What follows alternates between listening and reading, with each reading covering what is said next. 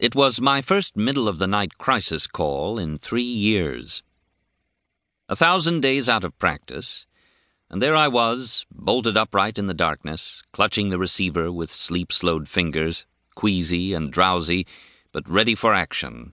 My voice soothingly professional even as my brain struggled for a toehold in its climb toward consciousness, slipping into the old role with autonomic ease. There was a stirring from the other side of the bed. The phone had wrenched Robin from sleep, too. A blade of lace-filtered starlight striped her face, the perfect features restfully blank. "Who is it, Alex?" "The service." "What's the matter?" "I'm not sure. Go back to sleep, hon. I'll take it in the library." She looked at me questioningly, then rolled away in a swaddle of covers. I threw on a robe and left the bedroom. After switching on the lights and wincing at the glare, I found paper and pencil and picked up the receiver. "I'm back." "This one sounds like a real emergency, Doctor. He's breathing real hard and not making much sense. I had to ask him several times for his name before he caught on, and then he screamed it at me. I'm not sure, but it sounded like Jimmy Cadmus or Cadmus." Jamie Cadmus.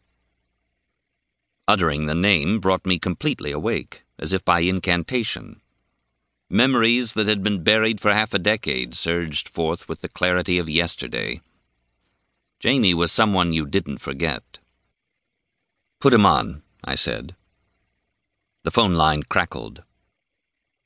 "Hello, Jamie?" Silence. "Jamie, this is Dr. Delaware." I wondered if the connection had gone through. "Jamie?" Nothing, then a low moan and labored, shallow breathing. "Jamie, where are you?" The reply was a strangled whisper.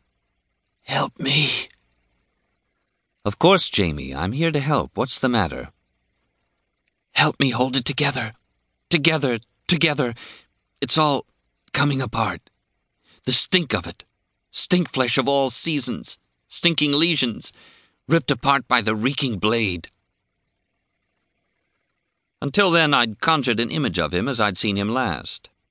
Solemnly prepubescent, blue-eyed, milky-skinned, hair black and shiny as a helmet. A 12-year-old boy.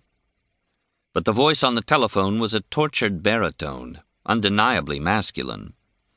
The juxtaposition of visual and oral was bizarre, unsettling. The boy lip-syncing the words of an adult ventriloquist.